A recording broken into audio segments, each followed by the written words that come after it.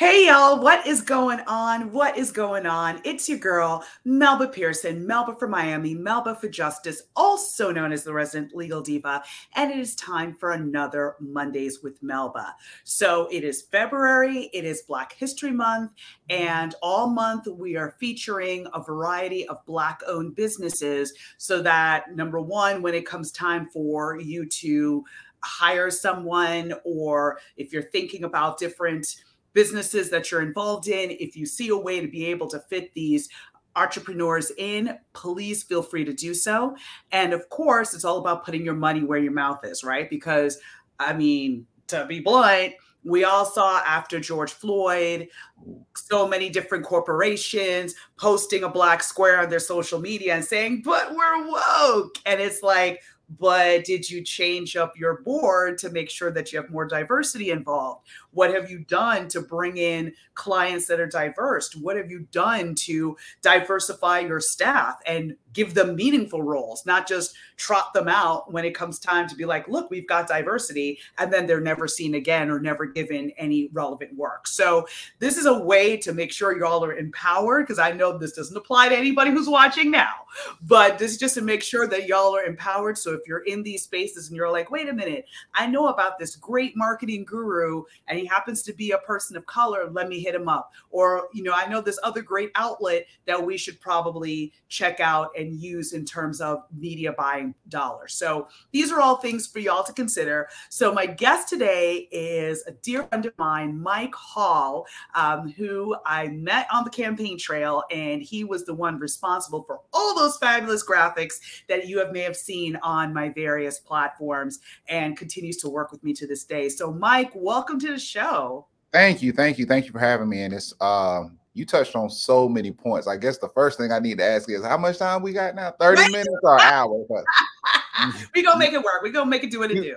You put a lot on the table, a lot of stuff to be addressed immediately. But thank you for having me, and I'm so glad that you stuck with it. I'm so glad you continue your show. We need more voices like yours in the community, because a lot of people just don't speak out on issues that are uncomfortable. And a lot of people just don't have a voice where they communicate it without it being profitable or without it being popularity. And sometimes we have to learn how to touch the smaller, intricate areas of our community to really make a difference, because it's the things we don't see that are making a change versus the things that are always seen that are actually doing nothing. Just like you said with the George Floyd, the Black Square, and all these empty promises that are now coming up to show just how empty they were. Yeah. So that's why I say you said a lot. So I don't even we could talk about my company almost another day. You just gave me we got a whole nother show we can do. And listen, I do repeats, I do part twos, so I'm all about that. So absolutely. And of course, now we have the death of Tyree Nichols. And, as I've touched on in previous episodes, if you didn't watch the video, you don't have to. I have not. I've chosen not to until I actually have to comment on the trial. But this is just another time to, now that there's renewed focus around, maybe we're going to do a police reform bill in Congress. Maybe we won't. We'll see. But just sort of to revisit the promises that were made after George Floyd and where we are now. And this is another time to do that inventory and be like, you know what? We talked a lot about racial justice in 2020. We have not done as much as we'd like to. Here's another opportunity to check in and do, something meaningful. So just to kind of pivot into, to you, can you talk a little bit about your background, your history, and the kind of work that you do? Actually, everything you're talking about, what most people probably don't know, is my background and is really the history of MediumFour. I guess I'm known in two different fronts. On one side, most people don't know me for MediumFour. Most people in South Florida know us for Digital Grass, which was Digital Grass Innovation and Technology. And that was the diversity inclusion work that we did in South Florida for getting more Black people, and primarily Black people, because South Florida is very much Hispanic ran and Hispanic dominant, but it was to get more Black people involved into the tech and innovation scene. But the other side of my life is really the 17-year business is MediumFour. And MediumFour is a small energy marketing design agency. Small energy, where I say, because we're boutique, we're very focused. Boutique agency is just myself and my business partner, Dante Filiot. And one of the biggest things that makes the topics you brought up so relevant is because Parks and Crump, which is now primarily just known as Ben Crump. Parks and Crump was our client, and most of the 85% of the marketing, the design, and the work that you saw for Justice for Trayvon Martin was done by our agency. So we were actually managing their website at the time, and we were, I don't want to say one of the leaders, but we were in the forefront of taking news articles, placing them onto their website, and then posting the news articles onto social media to lead people back to the news. That was before CNN was really doing it themselves, or any MSNBC. We were leading people to the websites to keep the updates with what's going on. So being a part of that movement, one of the hardest things was trying to run a business while trying to also be a young Black man at the same time, because I was only 33 years old at the time. So, we're sitting there with Russell Simmons, Michael Smonik from Def Jam, and also was working with Rush, and sitting there with Parks and Crump. And I remember being a 33-year-old, possibility of being an executive director of that foundation, and having to tell them, you should position yourself to just be justice trademark. Unfortunately, your son's legacy won't last too long, because the way the news is looking and the data we've pulled, this is going to happen in 6 months and there'll be something else to talk about. And that was a very hard thing to say, but it was just one of those things. You're looking at marketing versus the emotional stress and the trauma that a mother and father were going through by losing their baby. And that was real hard to do, but it's even harder now kind of talking about it, because of like what you said, it continues to happen. And some people have heard the promises for 2 or 3 years because they may have tapped in then.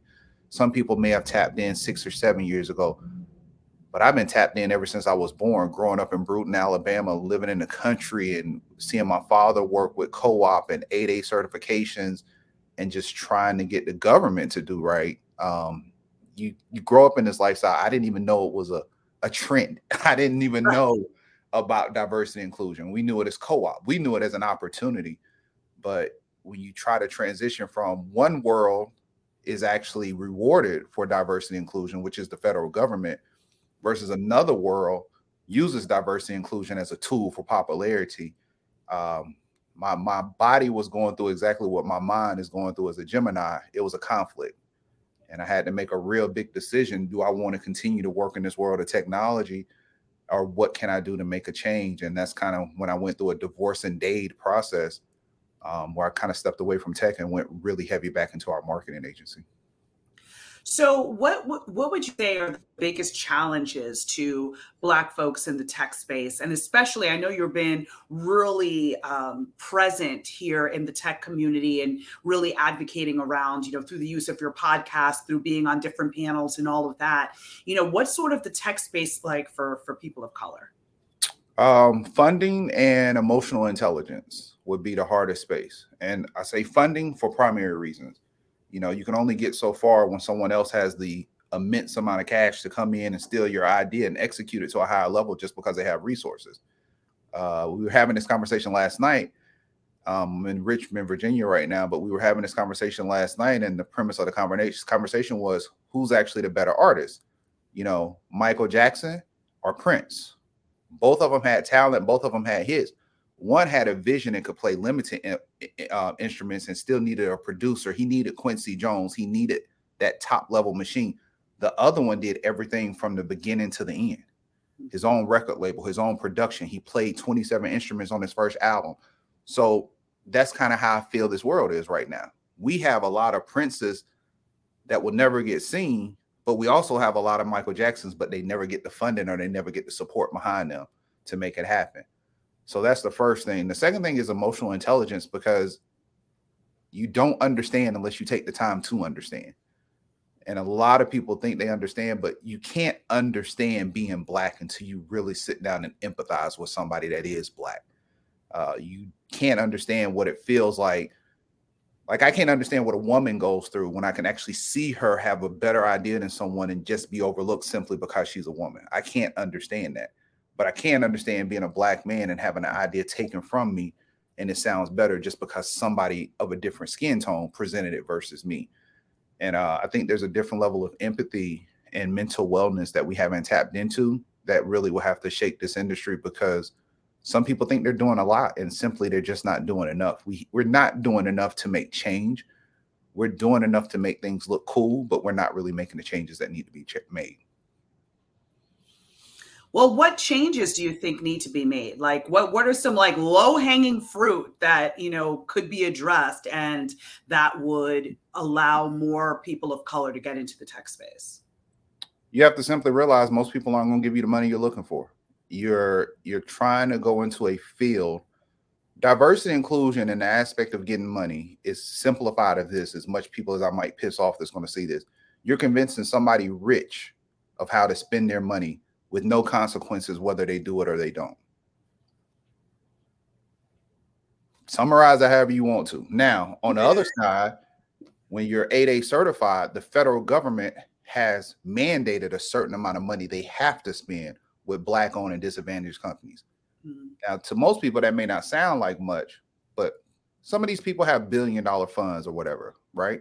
And they're right now giving 1%, 1.8%. I think it might have dropped down to 1.6 to 1.5 this year is going to Black-owned businesses and women-owned businesses, versus the federal government has it mandated to spend 5% of their federal budget, which is trillions, on Black-owned businesses. So which goose are you going to chase? One is mandated. The other one is I'll do it when I'm in a bad situation, or I'll do it when I get bad press, or I'll do it when somebody exposes me. Then I'll play into it and I'll make a big promise and I'll deliver on 5 to 10% of it, which is what we saw happen after George Floyd. Yeah. And I mean, and it's interesting with regards to the government contracts, because yes, they may not necessarily seem as sexy or huge amounts of money, but it's the steadiness, right? So it's like, but that is sexy. That peace of mind is sexy, to know that that check is coming on time. The best thing right now is this right here. Nobody owns a piece of that. I'm not looking for an investor. I'm just looking for our 4 assistants to go out and find me another multi-million-dollar contract and just make the money. We have to realize what's sexy. It's like the difference between producing the #1 song that sticks around for 6 to 8 weeks versus making the jingle to McDonald's, I'm loving it, that's been around for 27 years. Some things aren't always sexy. Some things are just, and that's our low-hanging fruit, is to understand the difference of business. We need to understand what makes money versus, building something just because it seems cool. Like a lot of stuff we do right now, Melba, as you know, it's not cool. But if you sit there and read and you know the impact it's really making, it becomes intriguing because you're making a difference. I understand more about prosecution than I ever wanted to, but every time I design something now, I want it to look a little bit better, to make 2 more people that would ignore it pick it up and read it, to make one person that might have scrolled by and was like, maybe I don't want to become a lawyer, reconsider it. And it might simply be because that report drew them in. So everything has a different purpose now, but I don't care about the next social platform. A lot of things are just not going to change it. A lot of people should take the time to realize the low-hanging fruit is get your paperwork together and go after some federal contracts and some government contracts, because every billion-dollar company I can think of has broke bread with the federal government in some way, shape, or form. Yeah. Microsoft is Microsoft because everybody in the federal government uses PCs. That part, and Teams, whether you want to or not. Right. As much as you might hate it, they still cutting that check. So, and no hate for Microsoft Teams. I just really want y'all to do the filters like you do on Zoom, so that they got to get having better. A rough morning, skin looking popping. Just hey, but they might be okay. They made that big investment in the Chat GPT, so they might have something to change their parameters. That could be the game changer for them, right? It's coming. It's coming.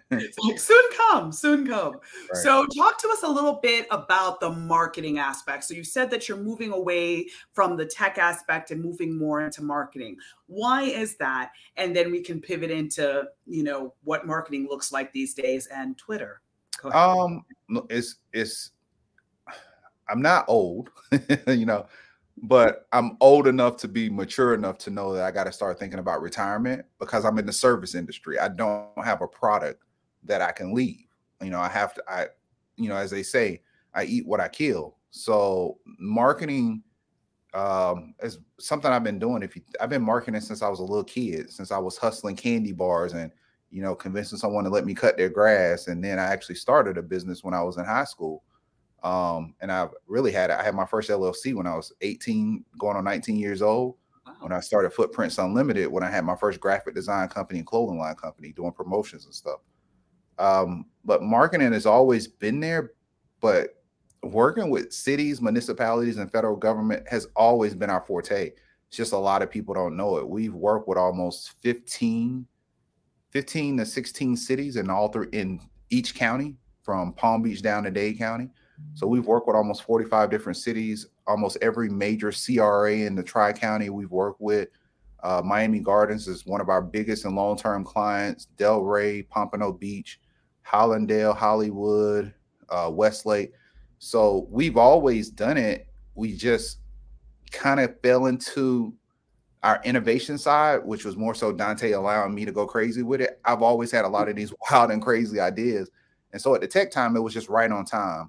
Felicia Hatcher, Derek Pearson, Brian Burkeen, Don Dixon. It was Latoya Sturb. It was about 5 or 6 of us that were there when the only place you had to go was the lab in Wynwood. And it just happened on time. But frankly, the scene just doesn't fit for the parameters of what my retirement looks like anymore. 8A certification, you have an opportunity to make 9 figures and do a minimum amount of work just because you have your paperwork together and you're skilled and you have upfront money to where you can substantiate your company to wait for that first paycheck. But that's just where I feel I'm more talented. I can make a bigger impact. And also I don't want to be out there begging people for money. Doing marketing, it's a skill set. I get a chance to get in front of people and I'm pitching off of skills, not off of them to like me. So about 85 to 90, well, we're at now 93% of the contracts where we've actually had a chance to present or we've made it to the short list, we've won the contracts. So I'd rather be in a place where I'm truly judged off of my talent versus judge whether I fit into a bro culture just to get money, just to owe people money. I'd rather get the check and cash the check versus get the check and think I got to pay someone back. So it was a peace of mind. We still do marketing in the tech scene to some degree, but I need to put away about $100 million so I can step away from this all. And a lot of people, and that's another thing, in the tech scene, you have people that's going to be around you that's going to try to talk you down and make things small and make you think some things are unbelievable. The rooms we're in now, telling someone you have an 8A certification and you want to make $100 million in 10 years, they're like, oh, okay, we can do that. So when do we need to meet? It's not a hesitation because that's how much money the government is spending. You're talking about infrastructure. You're talking about everything that makes everything in our planet operate. Those are the people you work with. So like right now we're doing a COVID-19 grant, and that grant was for $3.875 million, and that money had to be spent within 9 months. Wow. The money is there. It's just Deion Sanders said it. Greyhounds are motivated by the rabbit that they chase around the track. You have to wake up and decide what's your rabbit. Begging people to not be racist and discriminate with their money was no longer my rabbit. I just lost that fight. And that's the sad part, because it is exhausting, right? Because just as a general premise, as a business owner, as someone that's trying to go after and compete to get different contracts, you're perpetually pitching, and it has to be that big smile and oh my gosh, and this is why investing in my company is going to give you dividends. And again, it's a matter of, do you hit them at the right time? Is this after, sort of like a, situation like with Wells Fargo, where they got a lot of bad publicity because of how they were creating multiple accounts, or if any of the companies that were outed as being a toxic workplace or being hateful towards women or LGBTQ folks or Black folks or whatever, is that going to be the time that they invest in a Black-owned company, or is it just because it's the right thing to do and this is a good match? And that can be exhausting. So, and it had, when it's mandated, it's mandated. And if it's like, it's a rollover effect too. If they fall short one year, they amp it up the next year. It's not like, oh, we fell short, it's whatever. And for these larger PWIs and these larger institutions, they're required to bring on minority businesses. And sometimes, to be honest, and I like to expose some of the truth to people. Sometimes you don't do any work. They know they have to have you on board, and they just send you a check, and you just might do administrative stuff. But you're making administrative stuff for hundreds of thousands of dollars. You're making real money.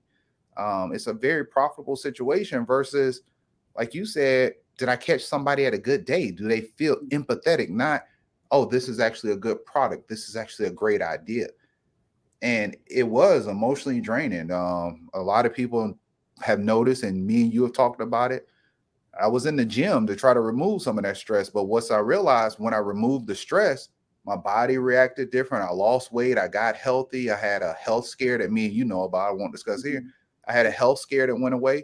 That stress will tear you down, and there's no money worth dying for. I don't care how you put it. It's a lot of money out there, but that kind of money, begging for money, is not worth dying for.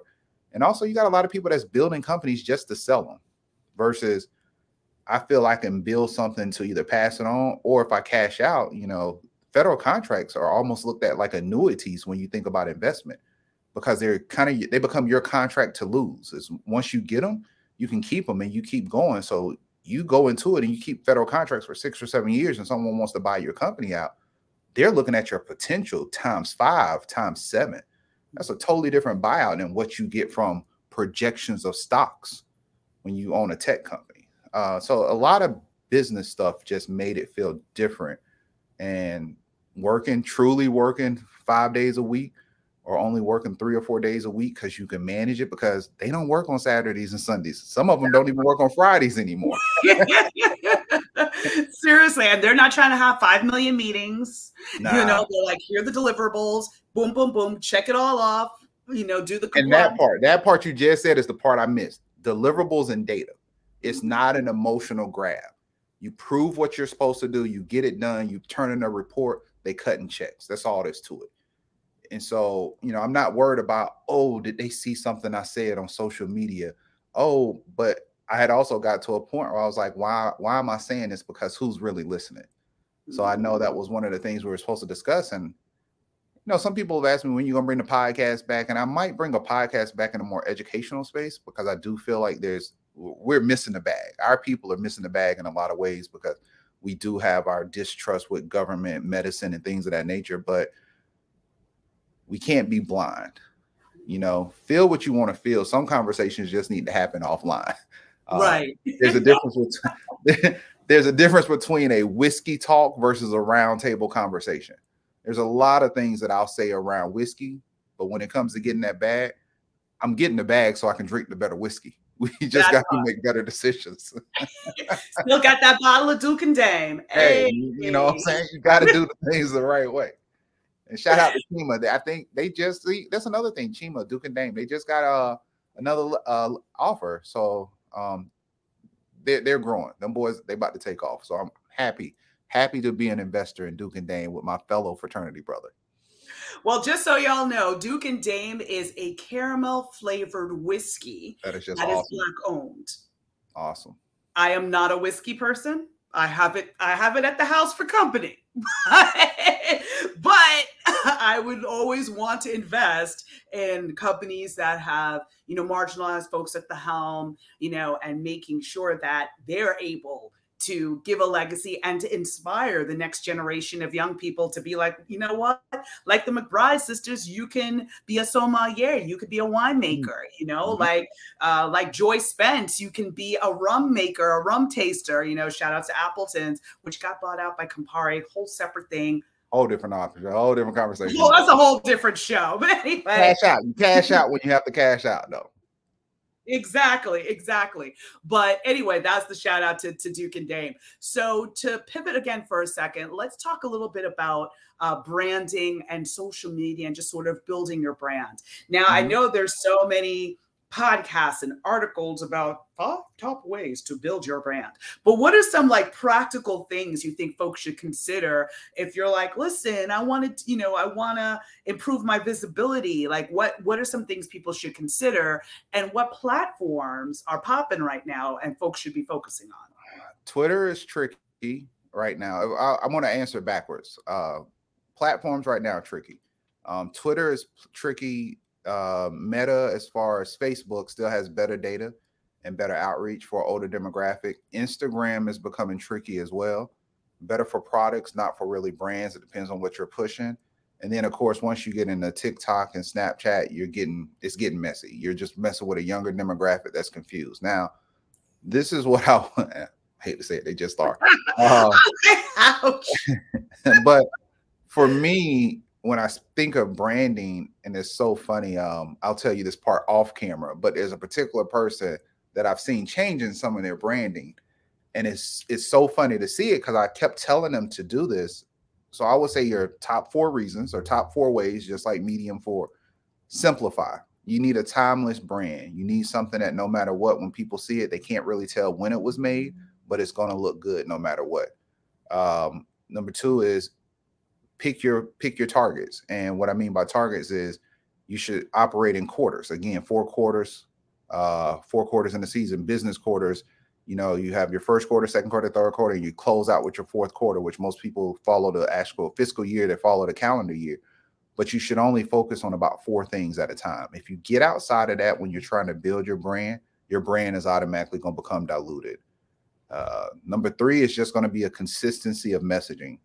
Like right now, you don't see a lot of stuff from MediumFour because our clients don't check us for social media. We have to send in 85-page RFPs, but they will go to our website and look at our portfolio. So a lot of our energy has went back into our website. Our clients are not going to come and see how cool our work is on Instagram and Facebook. They just won't do that. They have people that go and they look at the website, they pull down graphics, they pull down our portfolio, and they go to it. So you really got to figure out who is your audience and who are you trying to sell your product to. And the last and final thing is going to be just, I would say, passion. If you see something that you yourself don't love, walk away from it. Just if you don't love it, it's going to be hard for you to push it and get people to believe in it. And like we were talking about this yesterday as we were coming down the escalator, and they had an art show at the Atlanta. Between Terminal A and Terminal A and Terminal T at this African art show. And I said to Dante, now I'm happy you're seeing it so I can see your face, but I said to Dante, what if the MediumFour logo became a fist? Right. What if it was about taking things back and grabbing things and holding on to things? And he was like, I could see that. He was like, I see it. It's like, but it could. I was like, it doesn't matter if it's abstract. It doesn't matter if you think, oh, well, the middle finger should be longer. But if the first thing, if I can say a fist and you think of 4 fingers coming at you, you don't know whether I'm grabbing, whether I'm punching, but I can still make you think this is a hand. Right. Mm-hmm. And that's how a brand should work. A brand should be versatile. And this is one of our mantras for us. If it doesn't look good on a hat, it's probably not going to make a good logo. True. Because most of your most recognizable logos are also logos that you see on hats. So the New York Yankees, the Chicago White Sox, the Lakers, LA Dodgers. If you think you're right, Nike in general. When you think about your biggest brands, they look good on hats. They look good on T-shirts. If a logo doesn't look good on a hat or a T-shirt, it's probably not going to be a standout brand. But also, all brands don't have to be visually standouts. You just have to be consistent in the work that you do, which is like you might have 2 views one show, you might have 350 the next show. It's a lot of noise outside. You have to be consistent. And one of the biggest things that we were talking about, we don't do as much digital stuff. We've gotten back into like exponential marketing. So right now we have like a wrap vehicle for one of our clients where the vehicle goes out and we treat it just like the old school radio remotes that they used to do back in the day. Oh my God. We do social remote. So we'll just pull out in the wrap truck, which now we can average that wrap truck sees about 10,000 to 20,000 eyes every time we go out, just because of traffic patterns. And then when we do the social, we'll post, this is where we're at. People pull up on us. We get video content. We pass out stuff. So you have a generation, I feel, that's going to go back to, we don't trust social media enough. We want to see it hands-on. So I think you're going to get back into a lot more, especially now. I think people just want to be outside too, post-COVID. Yeah. So I think you're going to get back into a lot more hands-on. I need to see it to believe it. So exponential marketing is going to be a real big thing. And it doesn't matter what you do. You just need to be in people's faces so they can put the product or the service with a person. Yeah. I mean, those are all good points, especially about simplifying and also the passion part, right? Because if you're talking about something you don't care about, you're not passionate about, but you're doing it because this is what you're supposed to do or this is what your job requires, it comes through. That energy comes through, and people aren't going to gravitate towards your post. But if it's coming from a place of authenticity, it's coming from a place of passion, it's coming from a place of expertise, that to me is what draws me in as a viewer, and I would think draws in, a lot of folks. Some people probably tune in for messiness too, so They there's a do, lot. but our world is full of negativity. I mean, that's why we have so many crime shows. SVU, Law and Order, everything is normally based around crime. That's just, but the passion is required, like you said, because you don't want to give that inconsistency of emotion. And unfortunately, branding is not something where you can say, if you don't have something nice to say, don't say something at all. You have to keep saying something or they will forget about you. This is definitely a world where you have to be top in mind. So many people that have known me for decades. Oh, man, I forgot you do websites. Like, really? Like, out of all the things you could forget about, that's the one thing but that's what they're saying. But what they're really trying to communicate to you is, I forgot what you do because I haven't seen you talk about it in a while. And I always tell people the McDonald's theory is, like, why do you think McDonald's still advertises Big Macs? Because in your mind, everybody knows McDonald's sells Big Mac. But McDonald's isn't advertising to the person that's already coming there to buy. They're advertising to the person that's hungry in a moment, the person that's an immigrant that just moved here for the first time, the 7-year-old that just started watching TV that's like, Mommy, I want to go try that Big Mac. You never really market to the customers you already have. You market to the customers you're trying to get, or you're just reminding your customers, you haven't had a Big Mac in a while. Maybe you should come have one. So that's how you have to think at marketing. And it's not always about the old people or the new. It's everything. It's the first timers. It's the newcomers. I just had a breakup with my marketing agency, so I need someone new. You're staying top of mind. So get to the point where you almost become annoying too. And I hate to say that, but that's what I have to tell some of my people. They're like, oh, but I don't want to post this again for the 4th time. Quit being arrogant. You are not that hot. Everybody did not see what you posted. Post it again. When you post it too much is when 20 of your friends call you and they say, yo, I keep seeing this. I'm seeing it too often. Because normally those are the same friends that are scrolling by and they're not supporting you anyways. Like, Tyler, the Creator, said it best when his album came out last year, and he did this interview around August or something. And maybe July. No, it was like July. And he was like, my album came out in December or January, and I'm still promoting it today like it just came out today. And it's like the arrogance of people is, I posted it once. Everybody should have saw it. I posted it once. You should be on it. You should be supporting it. He was like, I'm rich and I still post my stuff 10, 15 times a day, because you don't know who got their first iPhone. You don't know who got their first, Instagram account. You got to post, like, just quit. Passion also comes with being humble. Everybody doesn't know you. Everybody's going through something. Everybody, and I hate even saying this word, everybody is busy. But it's not even that people are really that busy. It's people just have horrible time management. But otherwise, just don't be arrogant. You got to be humble. Just keep the stuff out there until people get tired of you. And if they get tired of you, they weren't supporting you in the first place. That's a fact. That's a fact. So we're going to close out this episode with you sharing how folks can find you and get in touch, and also learn more about your services. So again, they can put you in the mix. The easiest way is Michael Hall TM on every platform, and that's for Michael Hall trademark. But Michael Hall TM will lead you from LinkedIn, Instagram, Facebook, Twitter, I think even YouTube. Michael Hall TM is everywhere. But MediumFour.com, I mean, unfortunately right now, if you're not a government client, you probably won't make that cut. But we still like to work with small businesses that are actually making investments into themselves. But right now, we're heavy on design, we're heavy on brand, and we're doing a lot more videography work. And hopefully in 2024, we'll have a release of a couple of shorts. And we're also invested in the Film Hedge with John Garzier in Atlanta. So we have a $20 million production film happening right now at SCAD. So we're doing a lot of things. It's just we're diversifying our portfolio. There you go. There you go. That's what's up. Love to hear it. And you said one last thing. We Yeah. will be making a African rice whiskey.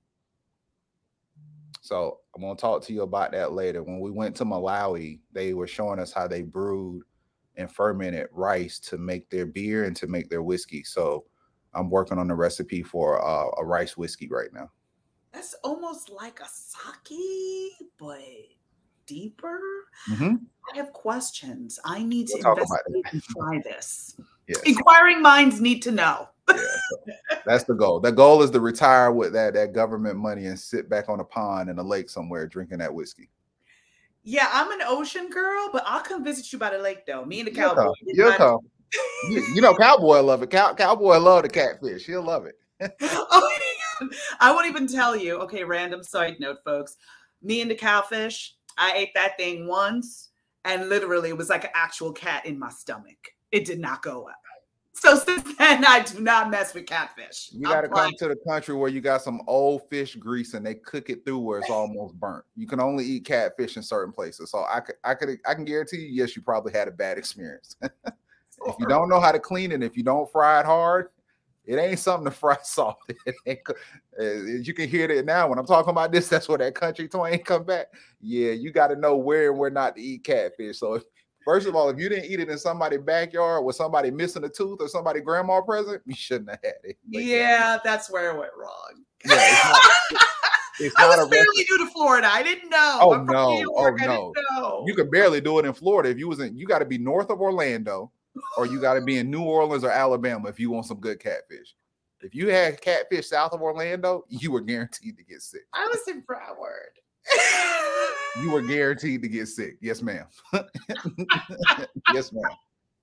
Absolutely. Well, now that everybody knows way more about my relationship with catfish than I may have ever wanted to know. We're going to get you some good catfish. All right. Catfish and grits. Cheese grits. That's all it is. Catfish and cheese grits.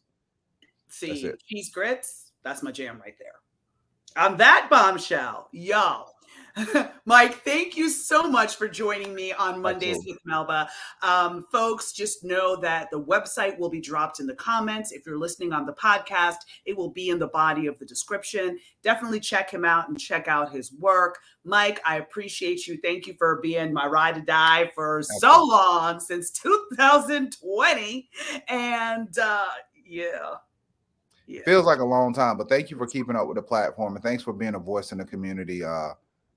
The state lost an opportunity, but we all gained one of the most amazing humans. So thank you for sticking with it and doing the things you do. All right. Thank you, Mike. All right, y'all. Thank you for tuning in. Take good care, and I will see you next week for another episode. Bye. Peace.